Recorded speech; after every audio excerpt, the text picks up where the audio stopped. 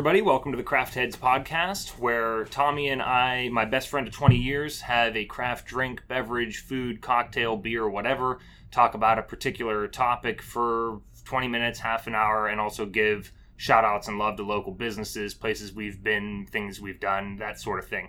Today we have a special guest. His name is Jed Drummond. He is a bartender and server at Brick Store Pub in Decatur, Georgia. This is a place I've been coming for years, actually, but just last week or so, Tara and I were visiting, and we met Jed. We had a great experience, and he offered to lend his expertise on the show. So, welcome, Jed.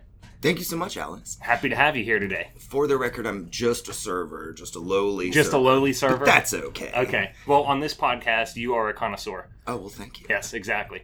So one of the coolest things about the conversation that we had as Jed was bringing us drinks and food, at the very end of it, Jed was the first person who took the incentive and said, if you ever want somebody on your show to talk about what it's like to serve craft beer for a living.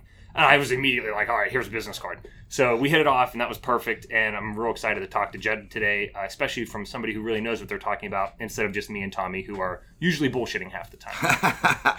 Well, half of everything is bullshit, I think. Exactly. So do you want to start with yourself, a little bit of background on yourself, Jed? Sure. My name is Jed Drummond. I was born in Pensacola. I moved to Atlanta in 1999. I was 18. I'm turning 39 in 5 weeks. Holy hell. Yeah. I never would have guessed. I'm so youthful. You are. That's great. Yeah. Must be all the beer. And the whiskey. Yeah. That helps. Good man. You got to pickle yourself. Yeah. Stay alive. Yeah. I've been at the Brick Store for a year and a half. I got my first serving job, or my first job in the service industry in 1998, probably. Wow. Been doing it off and on ever since then. I also am an actor and a musician, and I've worked for theaters and all kind of stuff. That's awesome. But now I spend the lion's share of my time here at the Brick Store serving all these amazing beers to people. And the coolest thing about the Brick Store is that we have such a large variety of taps and that everything is constantly rotating. So we're seeing all these different breweries all the time. We do features with specific breweries. Like right now, the date being the 29th of November, we're doing a feature of Mad Tree out of Cincinnati and Creature Comforts out of Athens. We have 4 of their beers each on our draft list. And right now, Alex, you and me are about to try this amazing Creature Comforts Grisette. I can't wait. Oh my gosh. Hold on. Cheers. Let's drink, and I got to tell you something. Yeah. It's so amazing. That is truly amazing. Actually, I need a few more sips to try and accurately describe it. Oh, actually, I'm just going to let you do that. But before we do, you probably didn't hear it because it was a very recent episode. I can't believe this. On the Craft Heads podcast, a few episodes ago, it was called Return to Decatur. Mm-hmm. And it was one of these Thursdays when Tara and I were in town for our little church thing. More on that later. And we went to Ale Yeah. Yeah. Do you remember how Russ, the proprietor there, he used to have a little kitty there? Do you remember that? I don't remember the cat, but I've known Russ and Haley for a long, long time. Okay, so that's awesome. Well, there was this adorable little cat there. And we went in a couple weeks ago and asked Russ where she was. And I could before he even said anything, I knew she was gone. Sure. And she had passed away. And her name was Grisette. And that's perfect. I can't believe this. And he explained it means it's a kind of beer. And then I looked it up, and it literally means little gray one. And I just thought it was the most adorable thing ever. Yeah. So good. Thank you for this incredible segue. I love it. No, that's fantastic. This is so good. Can you talk about this specific brew a little bit? Sure. Well, the Grisette is a subset of Saison. Okay. And so it's got sort of the same grain bill and so forth. The legend has it that it's called a Grisette because it was made for the miners in Belgium. And that there's a few stories. Some it's like, because they were covered in gray, soot, and ash. And another idea is that the women who would serve them this beer would be wearing gray. I mean, it's a low gravity beer. It's only 5.3, which actually I think probably earlier Grisettes probably were even a little bit lower than that. But Saisons have always been very much like a proletariat workers kind of beer, right? It's nothing for the proles, as they say in 1984. Yeah, exactly. I love it. And the idea being that, we've got to give them something. They've been in the field or in the mine or whatever all day. So when they get off their shift, here's this thing we brewed just for them. Yeah. And it seemed like kind of a throwaway style for a long time, but it's made a resurgence because now, the pendulum has ticked backwards a little bit. Once we were able to get all these like 10 and 12 and 15% beers, which we'll talk about some of that too. Absolutely. Now that these beers are able to be on everyone's palate and people have gone a little crazy with the stouts and the quads and so forth, some people are like, well, what about a nice Pilsner? Yeah. How about I a had one Saison? last week. Yeah. It was, I can't remember who made it, but it was incredible. And I'm not a Pilsner guy. Oh, right. Did I bring it to you? No, we had one drink at the bar. Mm-hmm. Oh, God, it's probably on there. It probably was the Eyinger Bavarian Pilsner. That's what it was. Yeah, and it was amazing. Yeah. Because we love the Eyinger Hefeweizen. Yeah. So, the that's a go-to. Yeah, it's incredible. Yeah. Awesome. I love it. But everything that Eyinger makes is wonderful. They're one of the best German breweries, and that they're able to produce on such a level that they can export so much to, at least to the brick store. Yeah, absolutely. Is something to be proud of. Well, to tell our listeners about it, especially for our non-Atlantans, anybody who's never been to Brick Store, and you can give the whole spiel, but this Sure. place is a real deal. I mean, there is a serious amount of beer in here. Indeed. So just take it from there. Yeah. Tell us about it. The Brick Store opened in 1997. Our three owners, Tom, Mike, and Dave, came together and wanted to open a pub. They got a hold of the space. It had been an Irish pub, I think, during the Olympics. And then they had the space and really wanted to focus on local beers. And at the time, I think the most local beer that they could get was Sweetwater 420, Sure, yeah. Like the local beer. Right, Yeah. right. And, the landscape, of course, was so different. But because they were so passionate, they were, and I don't know the entire history of this, but, they have working relationships, like, from the ground up with Wild Heaven and Three Taverns and all of these, Decatur specifically breweries, but lots of breweries around Atlanta. And we've expanded. We ended up building what's called the Belgian Bar upstairs. We have 8 different taps. It opened in 2004, I want to say. Because our owners went to Belgium and were exposed to the whole world of Belgian beer and decided that they wanted to be able to bring this to Atlanta, or to Decatur, Georgia specifically. To the U.S. even. Yeah, exactly. Yeah. And there's actually a sheet. Hold on, let me grab we have a little fact sheet there. Go right ahead. You know what I really enjoy while you're looking at that? Yeah. We are recording from the upstairs beer cellar. Correct. And it's kept at a nice, cool 53 degrees Fahrenheit? 56 usually. 56 Fahrenheit. So it's like the tiniest bit chilly. It's nice. It's a good surrounding. I feel like a bull in a china shop because we're surrounded by bottles on all angles. Yes, my fiance Tara, she always calls me that lovingly because I can tend to, so I'm walking around very cautiously and looking at everything, but I can hear the bottles rattling from the general noise and movement of everybody in the pub. I love the sound in here. Yeah, it's so very cool. it's oddly soothing. It is. It really is. Tell us about the fact sheet. Sure. So, in 2005, our owners took a boys' beer trip to Belgium and spent an evening at Culminator, which is a tiny bar cafe in Antwerp, and it focuses on vintage beer. And they were so thrilled that they decided to start collecting themselves, and our owner Dave was aging the beer in his basement at home. But then, eventually, by 2010, they opened up the cellar here, and we started selling these aged beers. It took time to get everything up together. Mm-hmm. The law in Georgia used to be that we couldn't import anything that was over 6%. Wow. Yeah, which is basically nothing. What a tragedy. Yeah, it's weird. But Budweiser is 5. Right. And I think that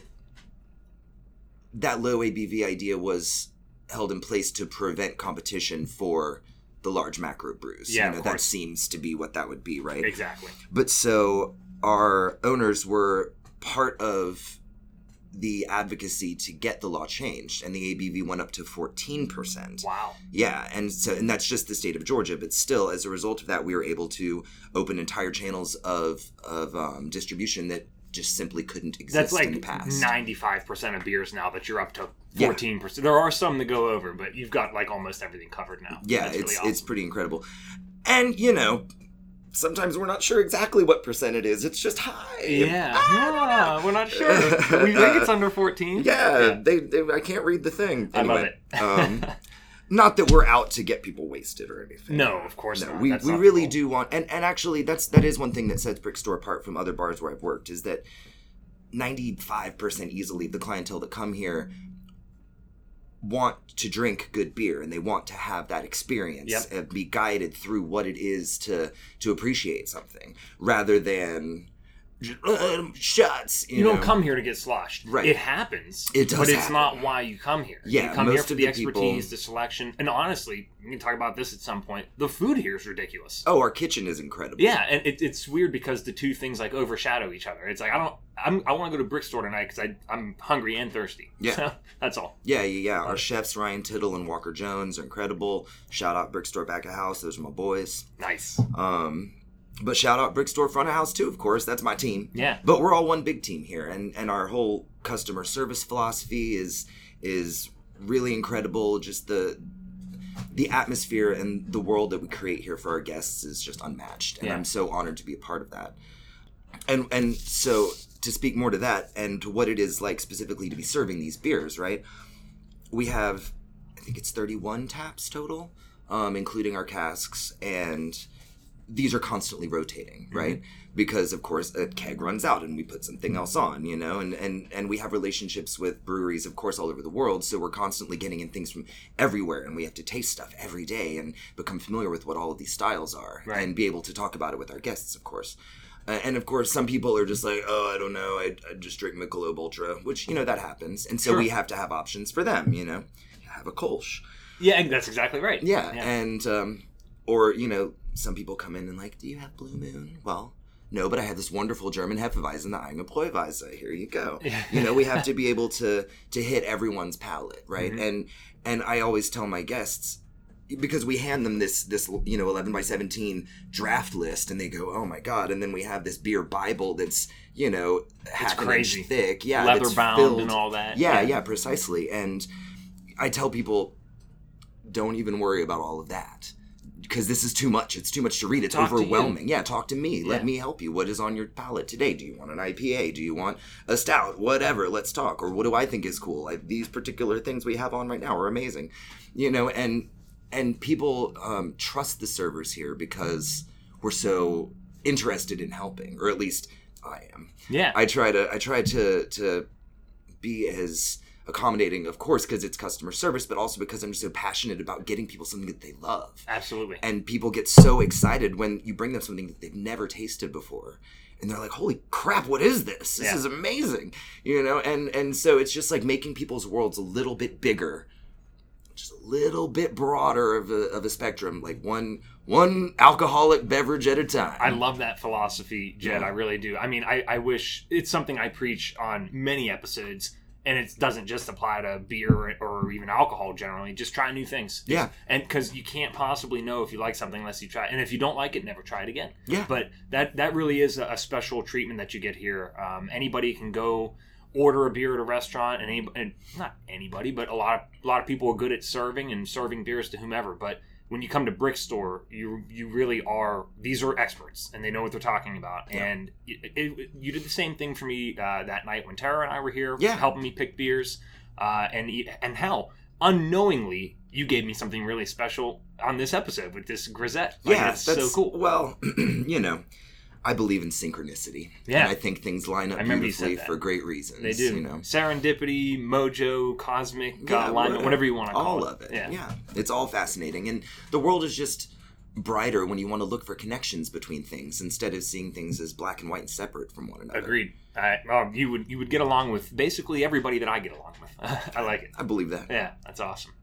Tell me a little bit more, Jed, about what are some of the most interesting experiences you've had since you've been here at Brick Store? Oh, man. Well, the one thing about Brick Store is that on one level, we're just a neighborhood pub. You know what I mean? We know so many people from the Decatur community. I know families. I know their children. You know, that kind of thing. And that's something that's so valuable and nice, is to know that we're a bedrock of our community. But also, we represent a window into the rest of the world. So there's a brewery called Cantillon, which, if you don't know, now you've heard of that. Yeah. And they're one of the foremost makers of sours in the world. And in September, we did what's called Swansea Day. Swansea is brew that they make once a year and send out in very limited quantities, and then everybody around the world who has it toasts all at the same time. Oh wow. Yeah, it's a neat thing, right? Yeah. And so we were fortunate to be given the chance to host that this year. It's not a consistent thing, like who gets it when, whatever. That's determined by someone far above my pay grade. But, yeah, exactly. But we were fortunate to have it, and so it was a smoked sour this year, and we were just covered in beer, people. The pub was intensely full. Yeah. Everybody was here, just ready for the beer, and then at 3 p.m. we passed it out to everyone, held up our 6-ounce pours of this exceptionally rare brew. Everyone cheersed, and it was a wonderful celebration, and then everybody left. Yeah, exactly. It's cool though. I mean, what a way to bring people together. Yeah, I mean, exactly. Alcohol historically has done that. You know, sure, but also so cool. the rarity of that and how special and unique that was. Sure. And we had people from so many local breweries, and I shouldn't call them all out by name because it would take a while. But, a lot of people from the beer community were here, people from our distributors and so forth, and everybody was just thrilled and in a great mood and exactly. Just here for the sense of community that brought. Other things. I mean, we do an amazing Oktoberfest every year. Mm-hmm. Or just other, cool things that I've experienced as a server at the Brick Store. I mean, on one level, I think every day getting to meet a new beer pretty much is very satisfying. Absolutely. Just constantly expanding my palate and thinking about new ways to pair beers with our menu and so forth. But also getting to meet the people that make the beer is so great too, because there's such a, I don't even want to say down home because that doesn't seem right. It's just, it emphasizes locality so much. Yeah. Right? And the sort of farm to table idea is something that we embody in our kitchen, and there's nothing more local than beer that's been made with local ingredients and so forth. Absolutely. I don't know if you know about Pretoria Fields out of Albany. They're a great brewery, and Albany, New York, or no, Georgia? Albany, Georgia. Georgia, okay. I should have assumed that when you said local. Duh. Yeah. Sorry. They're and they have a farm and they grow all of their own ingredients and so forth. I think they do very little in terms of importing, but all their products are great. I don't want to try to show too much favoritism, but they're just a really good example of what really makes something truly a local experience. Yeah. And of course right now we're drinking Creature Comforts beer, which is out of Athens, know. Creature Comforts did their 5-year anniversary party here earlier this year, and the owner had really wonderful things to say about the pub because we've been a supporter of them from the beginning.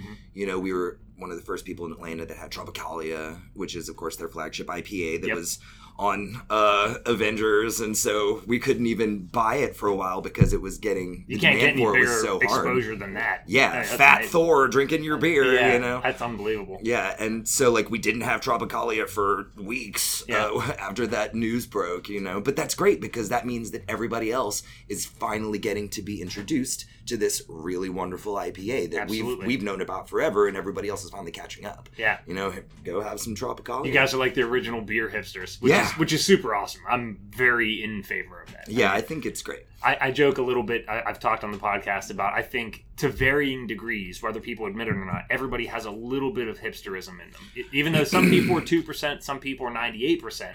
It's just all about... It's a human nature thing. Well, I mean, I think the term hipster implies how pretentious you are about it or not. Yeah. Right? Sure. And if you're snooty and exclusionary, then that's a shitty way to be a hipster. That's a shitty hipster. Yeah. I mean, I've always... the original hipster for me growing up was music. People would hear about a band and they loved it secretly. Oh, I knew about them way before you did. Then the band gets big and then they abandon the band. Yeah. And I'm like, that's not being supportive. That doesn't make any sense. It's the same thing with a beer. Oh, Tropicalia is big now. I don't drink anymore. Right. What? You should be, applauding it and celebrating it. Yeah, exactly. So, I mean, we need to let people have their successes. Yeah, exactly. And, I mean, I could take that particular line of thought into many different genres in terms of people wanting their exclusivity and feeling special for knowing about it. And, I've also done that with music too. So I get it. Yeah, but I also, as I'm getting older, realize that plurality and community is so much more important than me stroking my own ego, you know? I mean, I don't care if I'm cool or not. I just want to like things that are awesome and sharing that with people. Yeah, I agree. And enjoy on either a small or a large scale, something that's really good quality, and Beautifully said. It's so much more about the quality of the work than it is about whether or not it's well known. I had a table a while ago, and I mean, I guess this isn't even when it happened or whatever, doesn't matter, but the person was just like, what's the most popular item on the menu? And I was like, well, I mean, don't think about it in terms of popular. And he said, no. What's the most popular thing? And I said, either the burger or the fish and chips. And he said, okay, I'll take the fish and chips. Mm-hmm. And then he said, what's the most popular beer? And I was like, well, but popular isn't the point. Like, what do you like? Exactly. But he just wanted to go with popularity. Yeah. That's okay too. Everybody's different and weird. And I was like, well, how about this? And I can't even remember what I picked because there isn't just one popular thing. Einger's probably up there. Oh, yeah, for sure. The Hefeweizen is something that we keep on all the time because it is a good staple, It was probably that or the Reisdorf Kolsch that I gave him, honestly. But, I mean, that isn't the point of the story, obviously. It's that, some people want to have a thing and feel justified by the opinions of the mob. And other people want to do something very specific and unique to themselves. And that's one of the other beauties of our draft list is that there is something for everybody. Oh, absolutely. There's multiple things for everybody, depending on what you want. Exactly. One thing I guess I haven't really touched on too in detail yet is the Belgian bar. What that is that we have our bar upstairs where we have 8 taps, and 99% of the time those are devoted entirely to specifically Belgian beers. And it's rare to be able to get a Belgian beer on tap at all in the U.S., much less such a wide variety of them. And of course, these taps are constantly rotating. We have a special relationship with the brewery St. Bernardus. They made a Saison just for us called the Bockstein Winkel that we keep on. Yeah, it's neat. Actually, so the pub is 22 years old. And when we had our 20th anniversary, which was 2 years ago, before my time, I'll admit. Yep. We partnered with 20 different breweries and collaborated on a beer that we served at our birthday party, and St. Bernardus was impressed enough or happy enough with their own collaboration with us that they decided they wanted to keep making this beer.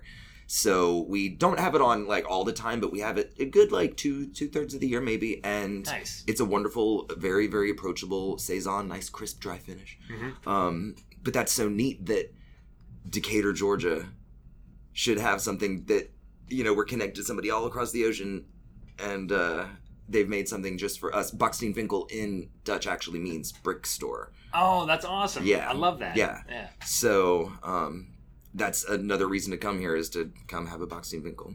I haven't tried it. I'm going to have to put that on my list. I'm pretty sure we have it on right now. Yeah, we do. Oof. We'll have one after. I'll have that later, yeah. Yeah. Oh, yeah. No, our Belgian list right now is great. So before I came to work here, I thought that I knew beer pretty well. Nope. I wouldn't even say that I know it pretty well, but I know it well enough, and I'm sure that is completely off. I'm just totally off kilter there. I probably know nothing about beer. It's amazing how much there is to learn, and I still feel like I'm at the tip of the iceberg too. I mean, I'm certainly not a home brewer or anything like that. I would love to get more into that, but someday. Same. That's the someday thing, which is a scary topic, but continue. Well, but it's amazing how once you immerse yourself in it, how fast you can learn. And you learn about all these different styles very quickly just by drinking them, you know? And we have so many bottles that I probably have had pretty much everything by now, I hope. I don't think that there's anything that I haven't tried, of course, other than our tremendous variety of cellar beers, because we don't have infinite quantities of those. Yeah. But and you can't try them all. No, there's unless no you way. just drank all day. Yeah, exactly. And there's no time. So in cases like that, people who want to try a cellar beer, I'm like, well, I haven't had it either, but let's see what happens. Let's crack it open. Yeah, and sometimes the bottle is foamy and crazy, and other times it pours perfectly. You never know. Interesting. Yeah. And different beers card. age at different rates. It depends a lot on the sugars and I don't know. Sure. A lot of stuff. Fermentation, etc., all that crazy stuff. Yeah, there's so much that goes into it. But just tasting so many styles and learning so quickly, and now I'm able to point people to things that A, completely blew my mind the first time, and B, that, I mean, of course, they're just delicious, but to be able to like I said, we're expanding people's worlds, a little bit, cracking the windows open, let a little more light through. Yep. And just through the virtue of having so many things to offer, this place is able to really do just that. Whatever. I don't know. Yeah, didn't really stick that landing. You know what? I didn't come in and save you either. I was actually very immersed in what you were saying, so I didn't have the perfect finish. But that's okay. Yeah. I think everybody understands exactly what you were trying to communicate there. It's one of those things where not saying anything at all was saying everything. Sure. So I like it. Yeah. I as a quick side note and tangent, sure. I love tangents. We talked a little bit ago about community and also music in the same sentence, so I have to ask. You are in Decatur a lot, and this is a fellow Decaturite from Pensacola. Do you know Michael Magno by chance? I do know Michael Magno. Okay, I figured you would, especially Yes. being from Pensacola. He's my first Atlanta friend. Really? Literally the first friend that I made in Atlanta. We were at Paper Plane back before SOS was SOS, and it was so funny because I was just sitting at I would sit at these bars and just like hang around trying to talk to people, obviously trying to meet women. Sure. It was 2013, so I was 23 years old, something like that. And anyways, there was this one girl that was sitting next to me, and we had some very whatever conversations, but I'll be the first to admit, like I wasn't super interested. And then Magno, I was talking about music with this girl, and I mentioned Hall & Oates. I love Hall & Oates. Sure. And Magno jumps into the conversation. He was sitting next to me. And then after that, it was lights out for that poor girl. Like, I didn't even know she existed. And I struck up this friendship in talking with Michael. So we go way back. But I was curious to see if there was a connection there. Yeah, I just built him a new website, actually, magnomusic.com. Oh, that's great. Yep. I mean, I'm pretty sure that we met when I was a teenager in the 90s. But cool. I don't remember the specific any of that. But we definitely reconnected because when I moved back to Atlanta, my goal was to be a sound engineer. Yeah. And so I worked for years as a live engineer. I worked at Loca Luna and the Earl. I worked at Smith's Old Bar for 4 years where I got to know a lot of people in the community. Just mixing shows. Yeah. And Smith's is where he met his wife. Yeah, I think that's right. Okay, yeah, that does ring a bell. Yeah. And at Smith's is where I would see him a lot. Like, we would participate in the 500 Songs for Kids event. The Songs for Kids Foundation is really wonderful. If you don't know about them, they bring music into children's hospitals to just make the kids think about something other than their condition This for a while. is why I do tangents. I see you never would have been able to shout them out. Like, that's so cool. I love it. Yeah, That's shout really out Songs for Kids, holler. Yeah. Yeah, I love those guys. But yeah, Magno is really cool. I actually haven't seen him in a long ass time now. Well, I'll tell him. Yeah, hi send my from regards. Jet Drummond. Yeah, exactly. absolutely. Yeah. Okay, so back to beer. I wanted to ask you another question. So next to me here on the right in the cellar, there is a Schneider Weiss Aventinus, which is. It's one of my it's a crafty beer and from a very old Schneider Weiss is very old and is it Belgian or German? It's German. German, okay, yeah. Schneider. And are they brewed under the Bavarian purity law? I believe you mean the Reinheitsgebot? Yes, that. Thank you. Very beautiful pronunciation. I need to commit that to memory. Reinheitsgebot. It's Reinheitsgebot. I'll write it down for you. Okay, thank you. I don't know for a fact, but I'm pretty sure that all German beer has to be. Like, which is amazing. I love that. Yeah. And the fact that they're able to do so many styles under such strict regulation is really neat. And the biggest one, like even Beck's, is under that law, which is pretty awesome. So I would hope so. Yeah, I love whenever even that's a fairly large mass-produced beer, and it's like, yeah, we adhere to this too. Yeah. So, but with that beer specifically, I have a very special place in my heart for it and like a special memory tied to it because I was in school sometime, maybe about a year ago. I'm taking some time off from classes. I have a 4-year bachelor degree in advertising, which is probably why I am running a marketing firm right now with a lifelong friend of mine. Exactly. But I actually had very long-term goals of maybe one day going to med school and becoming a doctor. I don't rule anything out. But the point is, I would have these late night, because I was working full time, I would have these late night labs, for chemistry or physics or biology or whatever it was, to do all the pre-med stuff. And they were horrible. I would get out at 9 p.m., get home at 9:30 or 10 o'clock p.m. or whatever, and I would have one of these Aventinus. And I even have the big, tall Schneider Weiss glasses. Yeah. Turn it upside down, do the shaking thing to get all the sediment into the beer. And so that beer especially coming home on an empty stomach, and I would put, that's like a loaf of bread. Yeah, exactly. I mean, it was fulfilling literally from like a sustenance standpoint, and I would immediately be buzzed. And they are taller bottles, but like, I'm not gonna lie, they went straight to my head. Wonderful feeling. Do you have any specific stories and beers that you have memories like that tied to? Oh God, so many. Good that grief. Was a dumb question. Tell us one or two. Well, it's there was one night where one of the managers and I decided that we were going to just drink St. Bernardus Triple after we closed for a while. Nice. We had several of those, and I'm pretty sure I fell asleep on the bar for a minute, and then he was like, Jed, wake up. And I was like, oh God. But, that's so great. Yeah, I have a lot of love for the style Triple. Yeah. Or Tripel, who knows. What is it? I've never known, because I love this too. Right.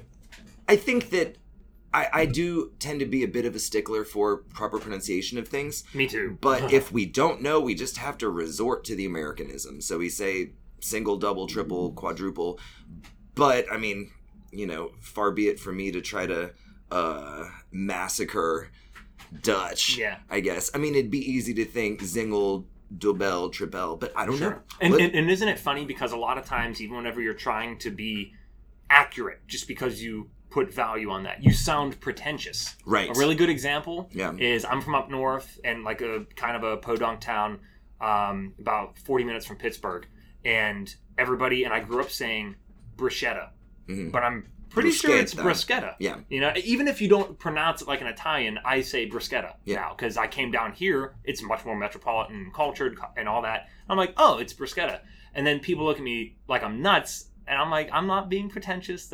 I just learned something. Exactly. Sorry. Yeah, I don't know. It's, again, tangent. Right. So. Well, you know, Your Tripel story. Yeah, right, Tripel. Well, I mean, I do also speak a bit of German, and so that relates to Dutch pronunciation somewhat. And when I came to work here, everybody did look at me like my coworkers were like, oh, this guy thinks he's trying to pronounce everything right, you know, whatever. Right. I still think that it's valuable, but it also is, you know, if it gets in the way of just clear communication about what a word is and is supposed to mean, then who cares? I agree with both of those statements. Yeah, I mean, it's nice to know, and it's good to want to try to be accurate, but at the end of the day, we just have to communicate and get the beer on the table. Well said, yeah. Would you like a Tripel? Yeah, I'll have a triple if that's what you mean. Yeah, exactly. Like, all right, who dude, gives a shit? Relax. Yeah, exactly. Though I do get a little snooty when people pronounce it Duvel instead of Duvel. Okay. I wouldn't know one way or the other, so it's Duvel, and that's Duvel. Duvel, right? Yeah, okay, because it's not French, it's Dutch. Yeah. Duvel means devil, literally. Oh, I love that. That's so cool. So that would be a cognate. And for all of you language lovers out there, linguophiles, because I am most certainly one of those. Me too. I think you served me a Duvel last week. I'm pretty sure. I think you did. Yeah, because whenever we have Duvel on, I push it on people because it's freaking delicious. Okay, good man. Last night, I mean, people are like, oh yeah, I've had that one. But I say, but have you had it on draft? Yeah, that's a huge deal. Yeah. Oh, you know what? Lend us your expertise. Why is it so much better on draft? Well, for one, because you can build such a nice, beautiful head. I mean, you can still do that out of the bottle, but there's just such a more fresh and crisp quality about draft beer. Things that have been bottled, it's been potentially months for things that have been imported to the U.S., but also, you know, the keg is just going to be fresher. It's going to have more... Flavor isn't even the right word. I don't know. There's just sort of an ineffable quality to something that you're getting on draft versus in the bottle. Exactly. And... you know, it's easy just to fall back to like, oh, freshness. And that's not entirely wrong, but I think that it's just the simple act of pouring it from the tap has such a romantic quality to it. And bottles can, of course, be quite romantic as well. I don't know. I might be a little out of my depth in terms of trying to describe that. No, that's all right. But we could also do a side-by-side, like crack open a bottle of Duvel and then have a little taste of that and be like, what do we think? You know? Well, I mean, you literally could have said it's boils down to a freshness thing. And, like, I think that would make sense to a lot of people. Yeah. At least if that's a huge component of it. Yeah. But I have a follow-up question for you. And I have to fight my fiance Tara on this, lovingly, of course, is I learned, and it was one YouTube video that I watched, but the guy was allegedly a connoisseur, and his explanation made sense to me about the way to pour a beer. Okay. And, you know, all your life, certainly all my life, I always grew up pouring it in like to the side of the glass so that the head does not build up, and then you can drink it faster. But at some point, carbon dioxide has to become activated, and it gets all crazy and bubbly and all that stuff. That's where the head comes from. Right.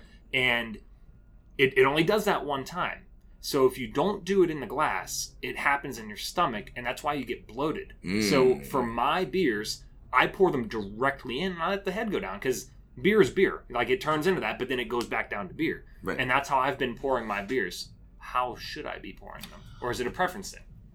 Well, Belgian beers especially, the head is a huge component of the tasting experience. Exactly, right. yeah.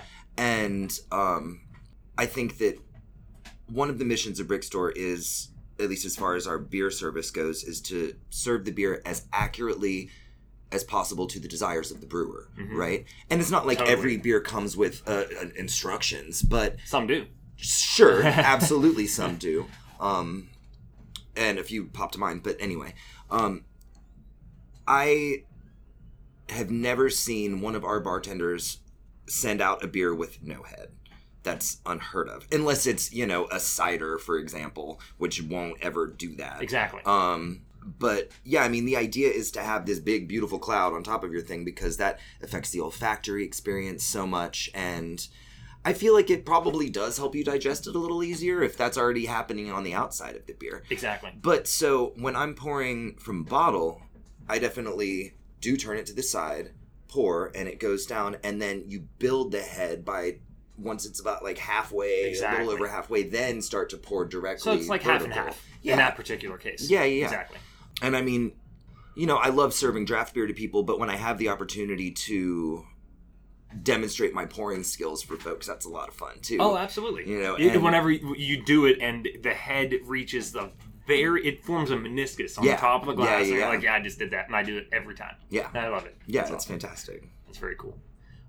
You had Did you finish the triple or triple story? Or I mean, I guess I should. I mean, I'm trying to think of what some other specific stories are. Like, any other ones you have?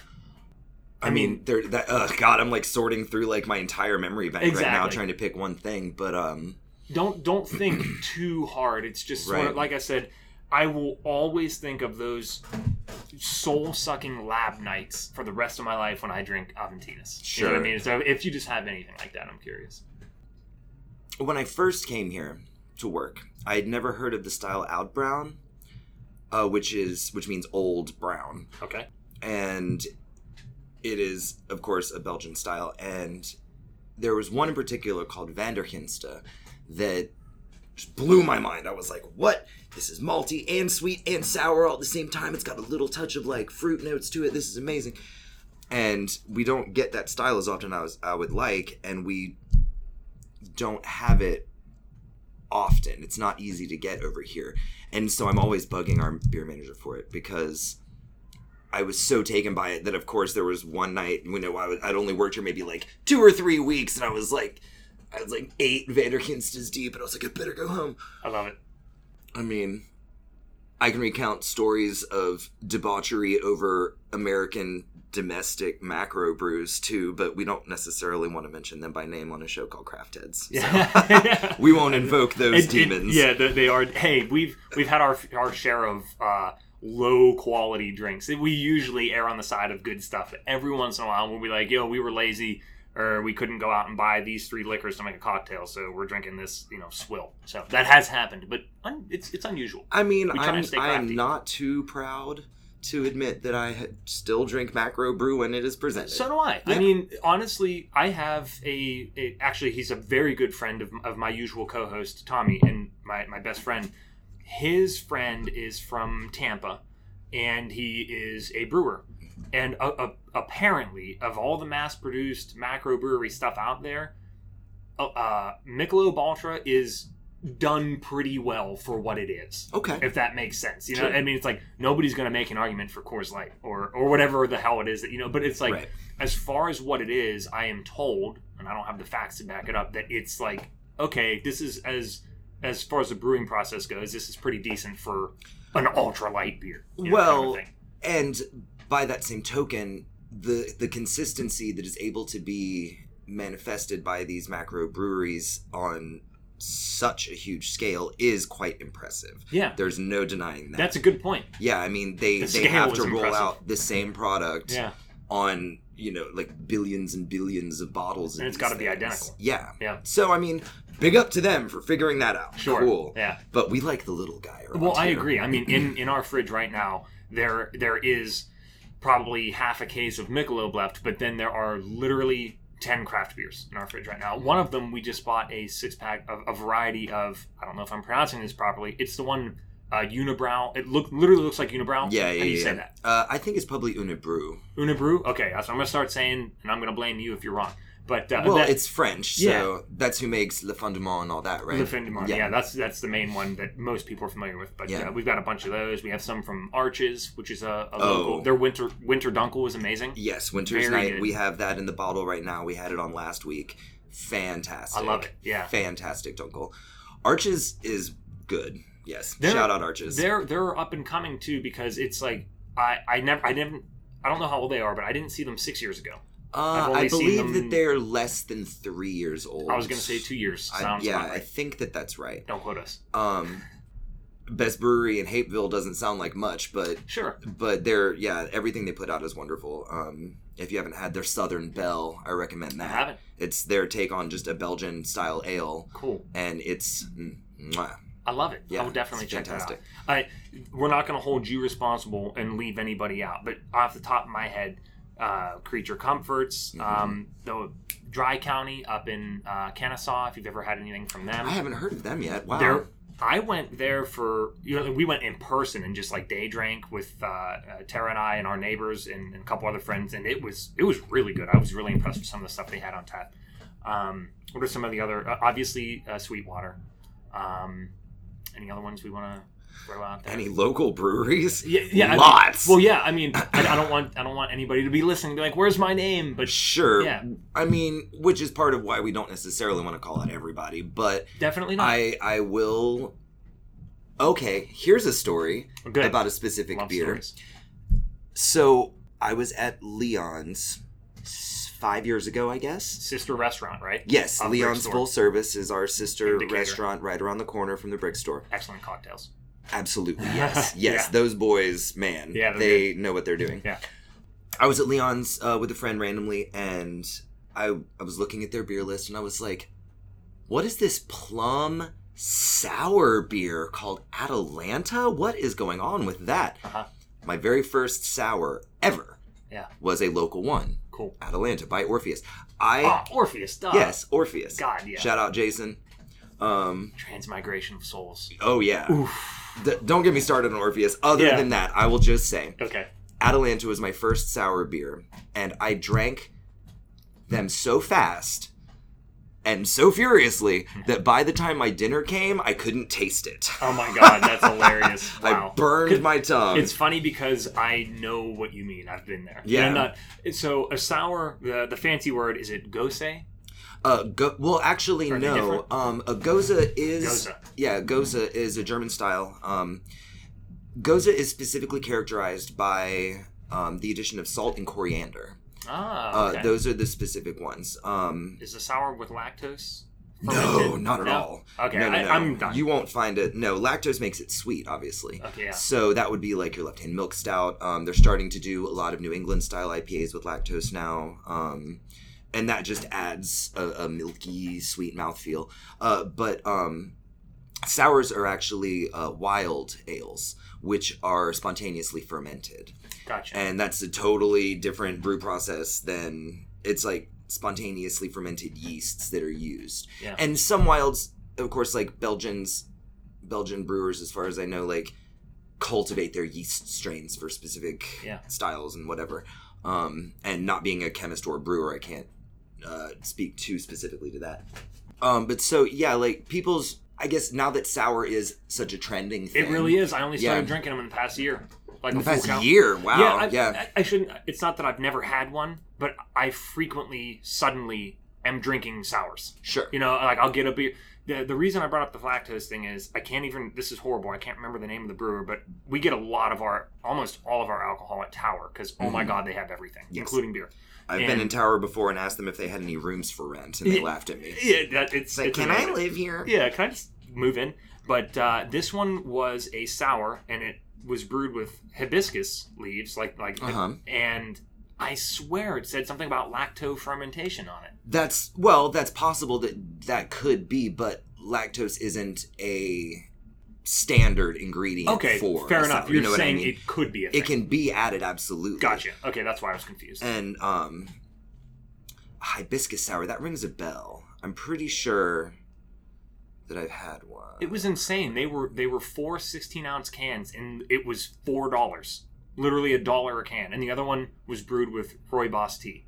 It was really cool. Oh, wow. I was like, I'll drink anything Rooibos for $1 sour. a can. That sounds great. Yeah. The Rooibos wasn't a sour. It was like an ale or something. Right. I don't know. It was really cool. So, man, that's awesome. Shout out Rooibos. That's been a minute. Yeah. Red tea. Yeah, that's one of those weird pronunciation things coming full circle here. You know, you hear Rooibos and everything else, and it's like, well, you know, I think that also is a Dutch derived word. It's from Afrikaans. Exactly. And two O's is in Dutch and in German. You hold the two vowels together, it just lengthens the sound of the vowel rather than changing it. Yeah, that makes sense. And then like I, as far as I understand, I and E and then E and I in German, the second letter is the one that's pronounced. So when you talk about Weihenstephaner, is that correct? Yeah, Weihenstephaner. Gotcha. Yeah, genau. Yeah, very nice.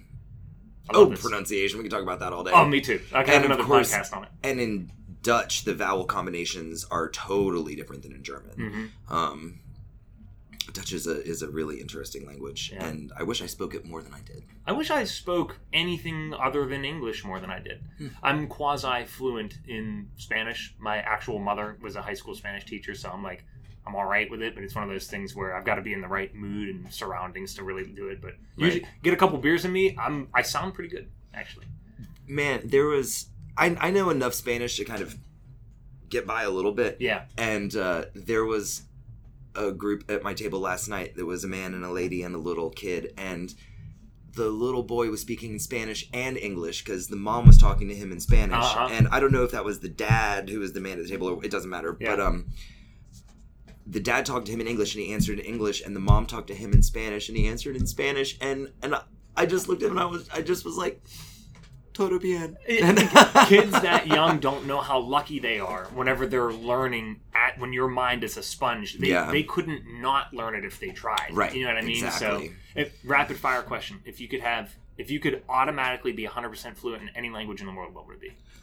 Spanish would be the most useful right now for my world. What about the most interesting to you personally? I wish that I were 100% fluent in German. That's definitely a top 3 decision for me. Yeah. It would be either German, Japanese, or I don't know. I'd have to think about a third one. Reading my mind. Yeah. Oh, yeah? Yeah. Oh, yeah. And I love knew Japanese. We'd get along, Jed. Yeah. Have you ever been to Japan? No. It's quite expensive. It was a big trip, but that was where Tara and I went, and I proposed to her. Oh, that's amazing. Yeah, it was really awesome. But great country, great people, great culture. I love everything about it. Yeah, I've been a fan of Japan forever. Yeah. But as someone, like I said, who's been working in the service industry and the music production industry for 20 years in the theater world, I haven't had money to travel. Okay, related tangent. Hey, one of these days you just got to set aside a little fund and just put a little bit of money into it. Oh, sure. You know what I mean? Yeah. Traveling is wonderful, but you said you're a whiskey drinker. Absolutely. Are you a Japanese whiskey fan? Oh my God, yes. I remember the first time I ever had Japanese whiskey. Now, granted, I was already very drunk, but wow, it's very special. Nikka Pure Malt. I've never Shout had out Nikka Pure Malt. No. Oh my God. Oh, it sounds amazing. It's so good. Nikka's great. I've had Hibiki, the big ones. Yeah. It's amazing. It's even the regular blended that's not a certain age because you can't get it anymore because it got popular and then they're all sold out. Right. And the Japanese are like, we need to wait 10 more years because we have to age this. Yeah. You know what I mean? So, yeah. It's crazy. I was raised to be a Scotch drinker. My parents... This is the story. It might not be 100% true, but I feel like when I turned either 18 or 19, my parents gave me the Michael Jackson, the beer and whiskey writer, his complete guide to single malt Scotch whiskey. Like, Okay. I wasn't even 21. That's amazing. You know, and they were like, you love Scotch, here's this book. Yeah, if you're going to do this, do it right. Yeah, learn you something. Yeah. I'm a big fan of Lafroig. Mm-hmm. I like my Scotches to taste like a shoe. Yeah, how about Talisker? You a fan? Oh, God, Yeah, yes. I actually, there were 2 Taliskers I was recently drinking. One, my neighbors, God bless them, they're the greatest guys in the world. They got me a bottle, I think, of 10-year Talisker Yeah, for my that's the birthday. standard, I think. That was really good. And then, I don't know if it's good or bad because it was on sale and they had a surplus, but Tower was trying to get rid of it rapidly for $30 a bottle. It was called Talisker Storm. Mhm. I loved it. And allegedly, it was like, you know, it had $90 crossed out, and it was $30. I was like, I don't think this is quite $90, but it was amazing. And I only bought 2 bottles, and I'm real sad because it's all gone now. Well, So I think mean, they changed their packaging, right. and you know how that goes. I mean, who knows with the Scotch distilleries why they want to try to market one thing this way or another way. Sure. I don't know. I'm not Yeah. privy to any of that. Talisker definitely is quality, though. Absolutely. One of my favorite bars, or one of my favorite places to go drink in the city of Atlanta, Okay. is the Sundial at the top of the Westin Hotel. Oh, that's awesome. It's on the 72nd floor. Well, I'm going to have to take Tara. Oh my God, it's wonderful. The restaurant is, you know, fine dining, so it's quite pricey, but you can just go to their lounge and it's maybe like $1 or $2 more than you would expect to pay for a drink, Whatever. not 750 feet in the air. It's like a surcharge. Yeah, exactly. Yeah. You're paying for that elevator ride. Elevation surcharge. But it's so wonderful. The view is incredible, of course, because they're so high. It's the highest hotel in the Western Hemisphere, or at least held that title for a long time. It might have been deposed by now. I don't know. Yeah. But I love to go up there, and I drink Talisker when I go. That's awesome. Because if I'm going to be paying $12 for something, why not make it a wonderful Scotch? Get the you good know? stuff. Yeah. It seems silly to, like, drink a 420.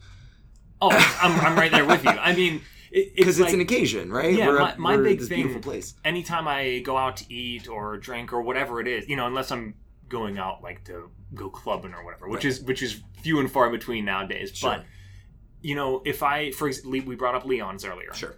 I'm going to take advantage of the expertise there. Precisely. Because I'm a fledgling mixologist and I make a lot of drinks and I have a lot of the different staples and ingredients at home and everything, but it's like, all right, I don't have any of these ingredients. I don't know how they make this because it's a proprietary drink. I'm going to have them make me what they think, what they want to serve me. Sure. Hell, that goes for food too. I love like getting, maybe not even necessarily specials or whatever, but you know, I'll talk to servers and waiters and waitresses, say, what do you think is good and why? And it's just like, I eat everything, so I'm going to be easy. You know, I like deferring to the experts. Are you familiar with the concept of omakase? No. That's a sushi idea where you just the chef just is like, Chef's boom, choice. here's your stuff. Yeah. Hell, yeah. I could totally do that. Yeah. Maybe I'll drop that word next time I'm getting sushi. I don't know. We'll see. But Do y'all have an omakase? yeah, say it like a hillbilly or something. I just want some fish. Yeah, which is how I often feel when I go into a sushi place. But But you oh, got to man. defer to the experts. Yeah, that's right. Oh boy, there's. I could talk to you for another hour, Jed. Obviously, that'll be a 2-hour podcast at that point. But and the worst thing is, I know that after we conclude this, we're gonna have some follow-up conversation. I'm like, damn it, we should have talked about that on the podcast. Well, we can do this again sometime. That's true. We could have a follow-up. That would be, and in fact, as soon as Tommy, my co-host, hears this, he's going to lament the fact that he wasn't a part of it. Sure. So we might take you up on that. I if would you're love cool with that. it. Yeah. We'll Couple. think of a bunch of follow-up questions and things to Exactly. address. I'll do Yeah. some research. You know, That let's, would be- let's do it. That would be super awesome. A couple of parting thoughts here. We have to give. You handle the shout out of the 2 individuals that visited us. Oh, crap. It was Ellen and Vic? Vince. Vince and yeah. Ellen. Yeah. Shout out Vince and Ellen. Yes. Our unintended guests in the cellar. Yep. They were pretty wowed. Yep, they were pretty cool, and they stopped in to have a little look, and I hooked them up with a couple CHP business cards. So I hope to hear this. Hope you guys enjoyed it. She said, I love podcasts. Yeah, well, and that's awesome. That's the perfect person I want to talk about. But we on Craft Heads, we definitely try. My biggest thing is I try and get both of us try and get a variety of content. Yeah. Because like some of my favorite podcasts, I love whenever it's like, no, skip. Oh, I want to listen to this one. Sure. You know, because as much as I want people to listen to every episode, I don't expect people to. You know, Sure. just come hang out with us whenever the spirit moves you, sort of, as I like to say. But is there anything else for for like your personal life, Jed, do you want to throw out any of your social media handles? Anything? I know you do voiceover work. I do voiceover work. Yeah. I've recorded audiobooks. You want anybody to be able to find you? Just Google Jed Drummond and you'll find all kinds of things. There's links go. to my music, whatever. I am in a band called Bowie in Sweats. Nice. We do one show a year. It is a Bowie tribute. This will be our 5th year doing it. Our show is on the 18th of January at the Earl. We're going to be doing Scary Monsters and Super Creeps in its entirety. It's a lot of fun. Yeah. We conceived of the project originally as a tribute to Bowie's 69th birthday. We were like, oh, Bowie's turning 69, let's do a band. Yeah. And I'm, at the time, I wasn't even a super huge Bowie fan, but some of my really good friends who are also really good musicians were like, Jed, we want you to do this with us. And I was like honored and thrilled. Yeah. And so we practiced the show. We just picked songs that we all thought would be fun to play. Yep. And then our show was set to be on a Thursday, and Bowie died that Sunday.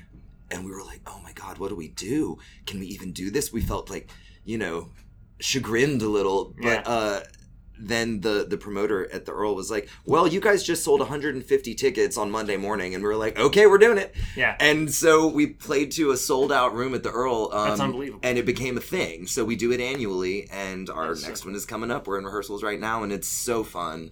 And I love those guys. We have an amazing time. And the crowd always loves it. And so, What do you play?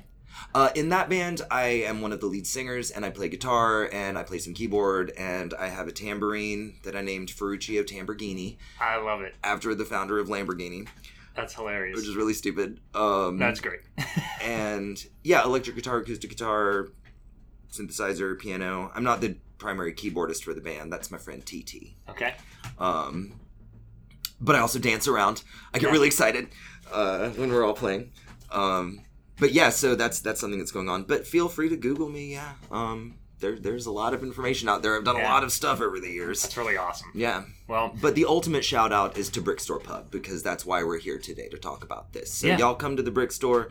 You don't have to ask for Jed, because everyone who is here to take care of you and to give you the best possible experience. That's a nice. That's some good solidarity to show all your colleagues here. Absolutely. I love it. I feel so appropriate every time I come to Brickstore Pub. I always want to text my business partner Jake Kurtz, because our marketing firm is called Brick Media Group. I'm like Brickstore, Brick Media, and I love the mojo here. So it's like this place is very special to me on 100 different levels. Thank you so much for your time today, It has Jed. been an absolute pleasure. We'll look forward to part 2. Anybody, don't forget, check out on Instagram at When in Atlanta. I'll have a post featuring Brickstore Pub, and obviously there'll be a picture of Jed's beautiful mug as well. I have one last question. Sure. Is your name short for anything, like Jedediah or anything? It is short for John Edward. Oh, so you just go by Jed. Well, and my last name is Drummond, so my initials are Jed, too. Okay. Mind blown. Done. Yeah. Thank you, Jed. You're welcome.